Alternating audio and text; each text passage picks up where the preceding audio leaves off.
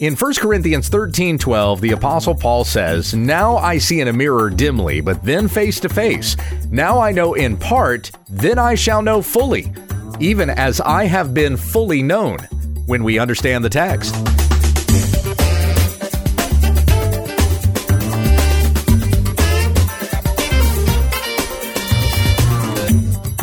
This is When We Understand the Text, a daily Bible teaching podcast, that we may be steadfast, immovable, always abounding in the work of the Lord. Tell your friends about our ministry at www.utt.com. Here once again is Pastor Gabe. Thank you, Becky. We're back to our study in 1 Corinthians. Chapter 13 is where we've been this week, and I'm reading out of the Legacy Standard Bible. I'm going to pick up in verse 4 and go to the end of the chapter. The Apostle Paul wrote to the church in Corinth. Love is patient. Love is kind. It is not jealous, does not brag, is not puffed up. It does not act unbecomingly, does not seek its own, is not provoked, does not take into account a wrong suffered. It does not rejoice in unrighteousness, but rejoices with the truth. It bears all things, believes all things, hopes all things, endures all things. Love never fails. But if there are gifts of prophecy, they will be done away. If there are tongues, they will cease. If there is knowledge, it will be done away.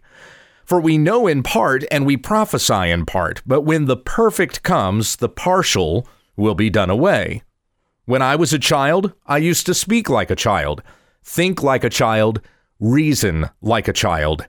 When I became a man, I did away with childish things.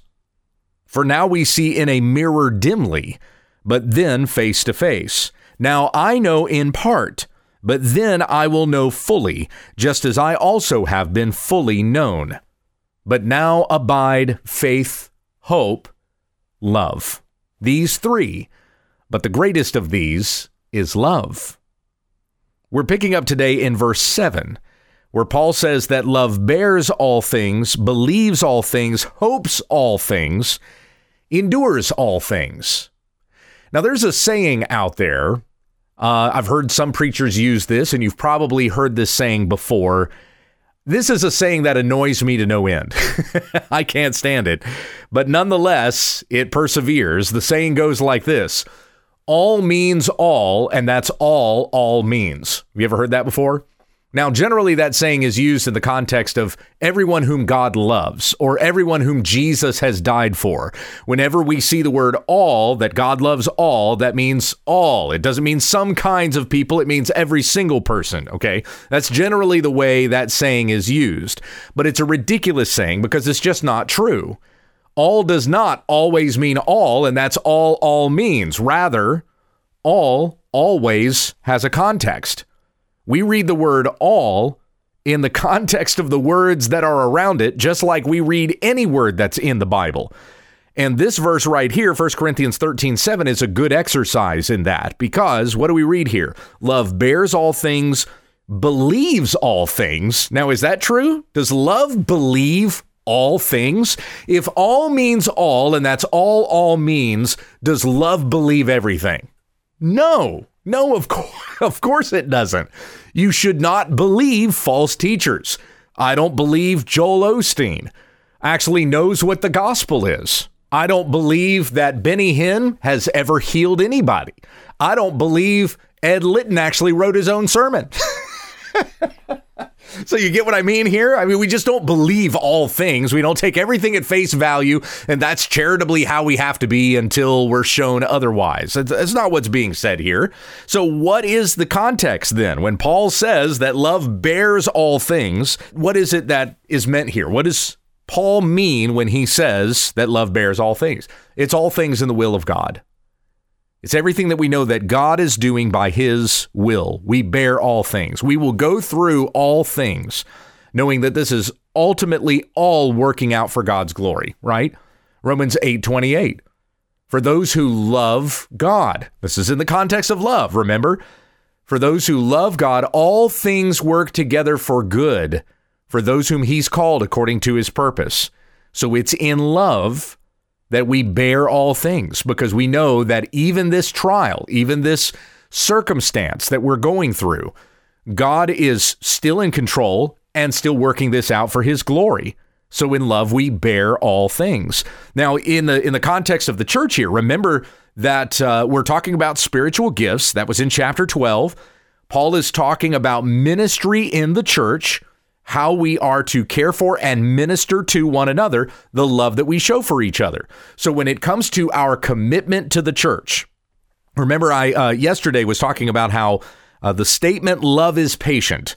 1 Corinthians 13:4, love is patient. There's an undertone of commitment there. We're committed to the church. We're committed to this body of brothers and sisters in the Lord. And when we're committed to this work that God is doing through his church, then we bear all things. We bear with one another in all things, that we may continue to build one another up in Christ likeness, in holiness. So in this way, in our commitment to Christ and to his church, we bear all things. We believe all things. We believe what God is doing, this work that he is doing through his church. We believe what Christ said in Matthew chapter 16, where he said, I will build my church, and the gates of hell will not prevail against it. All that comes from the word of God that he is accomplishing through this word, even our sanctification and the growth of his church.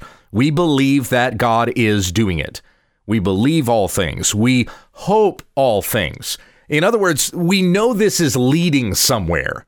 Like, it's not just in the moment there's something meaningful that's happening. It's not just that God has done this in the past, but there is even a future for us all who are in Christ Jesus. Paul put it this way with the Romans chapter 5, beginning in verse 1, therefore, having been justified by faith, we have peace with God through our Lord Jesus Christ, through whom also we have obtained our introduction by faith into this grace in which we stand, and we boast in hope of the glory of God. And not only this, but we also boast in our afflictions, knowing that affliction brings about perseverance, and perseverance, proven character, and proven character, hope. And hope does not put us to shame, because the love of God has been poured out within our hearts through the Holy Spirit who was given to us.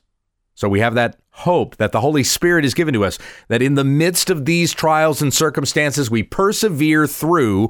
We know that ultimately God is working this out for his glory, for our good, for his glory, where we will be with Christ forever in his eternal kingdom. So we hope all things. We endure all things. That's that perseverance statement again. There from Romans chapter 5. We are persevering in the midst of this because it is in our perseverance that we are becoming more like Christ. We put our trust and our hope in him all the more, and we endure all things. Verse 8, love never fails.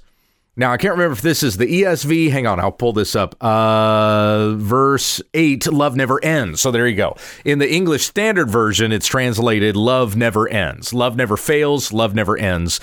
It means the same thing. And Paul will even come back to this at the end of the chapter where he says, now abide faith, hope, and love, these three, but the greatest of these is love. Why is love the greatest? Because love never ends. It never fails. We have faith and hope only for this life, only for the present. We will not need faith and hope when we are with Christ forever in glory. It is only now that we hope, for as Paul said with the Romans, who hopes for what he sees? We hope for what we do not see. And faith is described in Hebrews 11:1 as the substance for things hoped for, the conviction of things not seen. So we have faith and hope in what we do not see, but then one day we will see. Even as Paul says here in 1 Corinthians 13, we see as though through a glass darkly, someday we'll see face to face. And on that day, we won't need faith and hope anymore. As Horatio Spafford wrote in It Is Well With My Soul, Lord, haste the day when my faith shall be sight. And then on that day, we won't need faith anymore, but love will endure always. We will always be in the love of God forever. We're in his love now through Jesus Christ, and we will be in his love forevermore when we are with him forever in glory. So that's why the greatest of these is love. So here, verse 8, start at verse 8, love never fails. Love never ends. But if there are gifts of prophecy, they will be done away. Now, that doesn't mean that they will fail, right? Because the word fail, again, the context of the word fail in verse 8 is that love never ends. So where Paul says where there are gifts of prophecy, it doesn't mean that prophecy will fail. It just means that prophecy at some point is going to come to an end. There are tongues. If there are tongues, they will cease. The gift of tongues even will eventually come to an end. If there is knowledge, it will be done away. All that we know and all that we are knowing will not even be needed anymore. This is, again, that concept of faith shall be sight, because on that day that we see, then we will know fully, just as we are fully known. That's 1 John 3:2. So a day is coming in which that knowledge, that pursuit of knowledge, that growth of knowledge, the knowledge that we have that's good for the present in the world and in the time and space in which we live, it's good for now, but it's not going to be forever. There's a different kind of knowledge we possess when we're actually in the presence, when we actually know God in his very presence forever. That's going to be a different kind of knowledge than the knowledge that we possess now. So if there is knowledge, it will be done away. The knowledge of the world, the knowledge of the transient, the knowledge of this dimension in which we live right now will eventually come to an end. There are prophecies that will end, tongues that will end, knowledge that will end. Now, some will use this verse 8, and will use it to make an argument for cessationism. So cessationism is the idea that the apostolic gifts, those things that we've talked about as we've been going through 1 Corinthians 12, 13, and 14 here, the miraculous sign gifts, gifts of healing, miracles, the gift of tongues even, raising somebody from the dead, whatever those apostolic gifts might happen to be. Everything that's tied into what Paul calls in 2 Corinthians 12:12 as the signs of apostleship. Some will take this verse, 1 Corinthians 13:8, and they will use it for cessationism to show that this verse is saying those apostolic sign gifts are going to come to an end. I think that Hebrews 1 and 2 is a better argument for that. I don't think 1 Corinthians 13:8 can be made. You can't take this verse and make it an argument for cessationism. It's very easy to disagree with, is the thing, because where Paul says, if there are gifts of prophecy, they will be done away. Well, a continuist will even believe that. A person who believes that the apostolic gifts are continuing, even in the present. We can still do gifts of healing. We can still raise the dead. We can still speak in tongues, things like that the continuous or the charismatics or the Pentecostals believe. So they'll even say, yeah, I believe that prophecy is going to come to an end and tongues are going to come to an end when Jesus returns, right? So this verse does not put a time on when those miraculous sign gifts are going to cease. It doesn't say that they will cease at the end of the apostolic age. The argument is made stronger in Hebrews chapter 2. So I think, again, that's the verse that I go to when it comes to arguing that the miraculous sign gifts have indeed ceased. They were used for the purpose of authenticating that the message of the apostles was truly from God.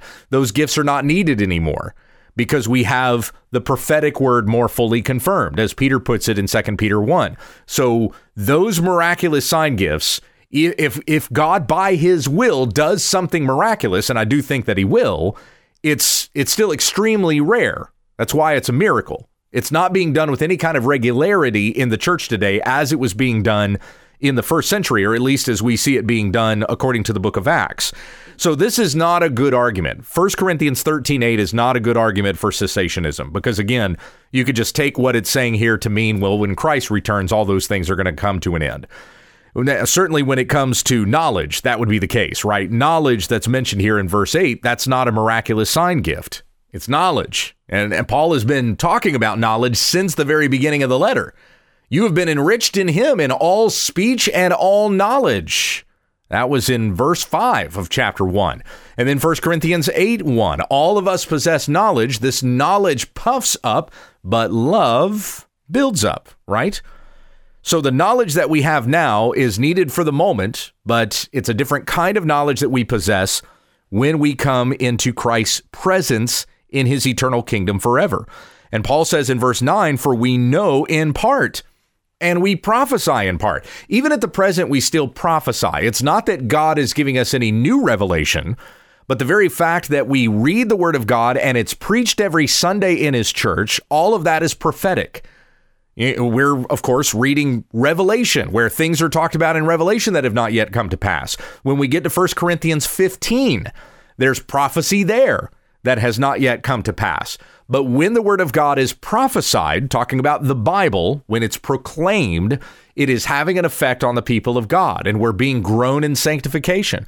When an evangelist goes out and shares the gospel, the word of God is being proclaimed, and lost souls are being brought into the kingdom when they turn from their sin and put faith in Jesus Christ and believe. The word of God is still accomplishing something.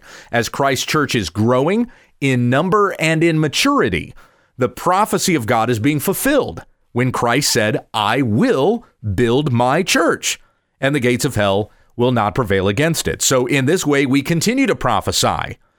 But when the perfect comes, Paul says in verse 10, the partial will be done away. And what we live in right now is the partial. We know in part, we prophesy in part, but when the perfect comes, when everything is done, when all things in heaven and on earth have been reconciled to Christ through the Father who is reconciling all things through the person and work of his Son, when that day comes, that's perfect. That's perfection. We're done. That's it. Boom. We're done with this life.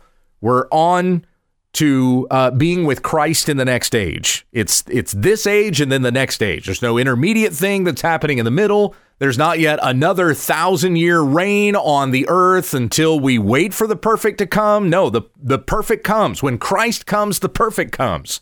We go from living in the transient to living in the eternal. When the perfect comes, the partial will be done away. Christ doesn't come and enter back into the partial. He brings in the perfect. Glory, hallelujah. We'll be talking more about that when we get to chapter 15. Paul says in verse 11, when I was a child, I used to speak like a child. I used to think like a child. I used to reason like a child. When I became a man, I did away with childish things. Remember back to what Paul said in chapter 3. I, brothers, was not able to speak to you as to spiritual men, but as to fleshly men, as infants in Christ. So again, this is a rebuke here in chapter 13 to say you need to grow up. You need to grow up spiritually, and you're not growing up spiritually because you're still living in your flesh instead of living in the Spirit. Paul says, I myself, I was once a child. I used to speak like a child, think like a child, reason like a child. When I became a man, I did away with childish things. You know, when he was on that road to Damascus to round up Christians and persecute them, he was a child. He was not a man of God. He thought he was. He thought he was being a man of God, but he was at enmity with God because he was acting as an enemy of Christ. And yet Christ had mercy on him and turned him from his wickedness to make him an apostle to the Gentiles, going out with the gospel to the world. Instead of being a rock star Pharisee, now he's being persecuted by the Pharisees. Paul became a man and did away with childish things. And the Corinthians need to do the same. They need to grow up in their most holy faith into Christ.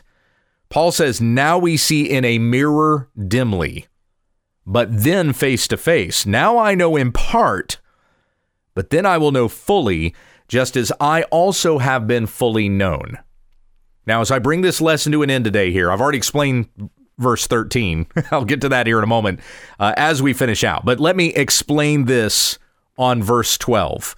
We often take this verse to mean that we see Christ in a mirror dimly, right? But then we will see him face to face. That's usually the way that we interpret this verse. Is that what Paul is saying? Who do we look at in a mirror? We don't look at Christ in a mirror. We look at ourselves. Now I see myself in a mirror dimly, but then face to face. What's Paul talking about here? He's talking about his fully sanctified self. Remember, when the perfect comes, the partial will be done away. So his fully sanctified self, he can kind of see it when he reads the word of God. when he's looking into the perfect word that we have here, we can see who we are meant to be in Christ, because who we look at in the word is Christ. And if we desire to be like Christ, then we're seeing the picture of Christ that we're supposed to be. We're being made into. We're being conformed to the image of Christ. That's Romans 8:29. So God is conforming all of us to the image of his Son. And when we look at ourselves in the mirror, it's kind of dim. We can see a glimpse of what the fully sanctified self is going to look like, but we can't quite make it out. A day is going to come in which we will see exactly ourselves fully sanctified. It will be that day when we are with Christ and his kingdom forever in glory. Now I know in part, but then I will know fully, just as what? Just as I also have been fully known. We don't see our fully sanctified selves. Who does? God does. Because he sees exactly what he is making us into. The glorification that he has predestined us for. Yeah, this is a passage of predestination right here. This is a passage of election in 1 Corinthians 13:12. What do we read in Romans 8:28 and 29 and 30? Once again, okay, let me read these to you. We know that for those who love God, all things work together for good, for those who are called according to his purpose. Because those whom he foreknew, he also predestined to be conformed to the image of his Son, so that he would be the firstborn among many brothers. And those whom he predestined, he also called. And those whom he called, he also justified. And those whom he justified, he also glorified. God sees, he knows, he has foreknown the fully glorified selves that we are becoming. We don't see it, God does, but a day is coming in which we will see that person face to face. We will look in the mirror and we will see the perfect, because as it says in 1 John 3:2, we will be made to be like him and we will see him as he is. That's what it is that Paul says is fully known, and he's looking forward to the day when he gets to fully know it. He gets to know that day when we are complete and perfect in the presence of God forever. And now verse 13, which again I've already explained to you, but here's how we conclude. But now faith, hope, and love, these three, but the greatest of these that we are in right now and will be in forever is love. Amen. You've been listening to When We Understand the Text with Pastor Gabe Hughes. Monday, Tuesday, and Wednesday, Gabe will be going through a New Testament study. Then on Thursday, we look at an Old Testament book. On Friday, we take questions from the listeners and viewers. Tomorrow, we'll pick up on an Old Testament study when we understand the text.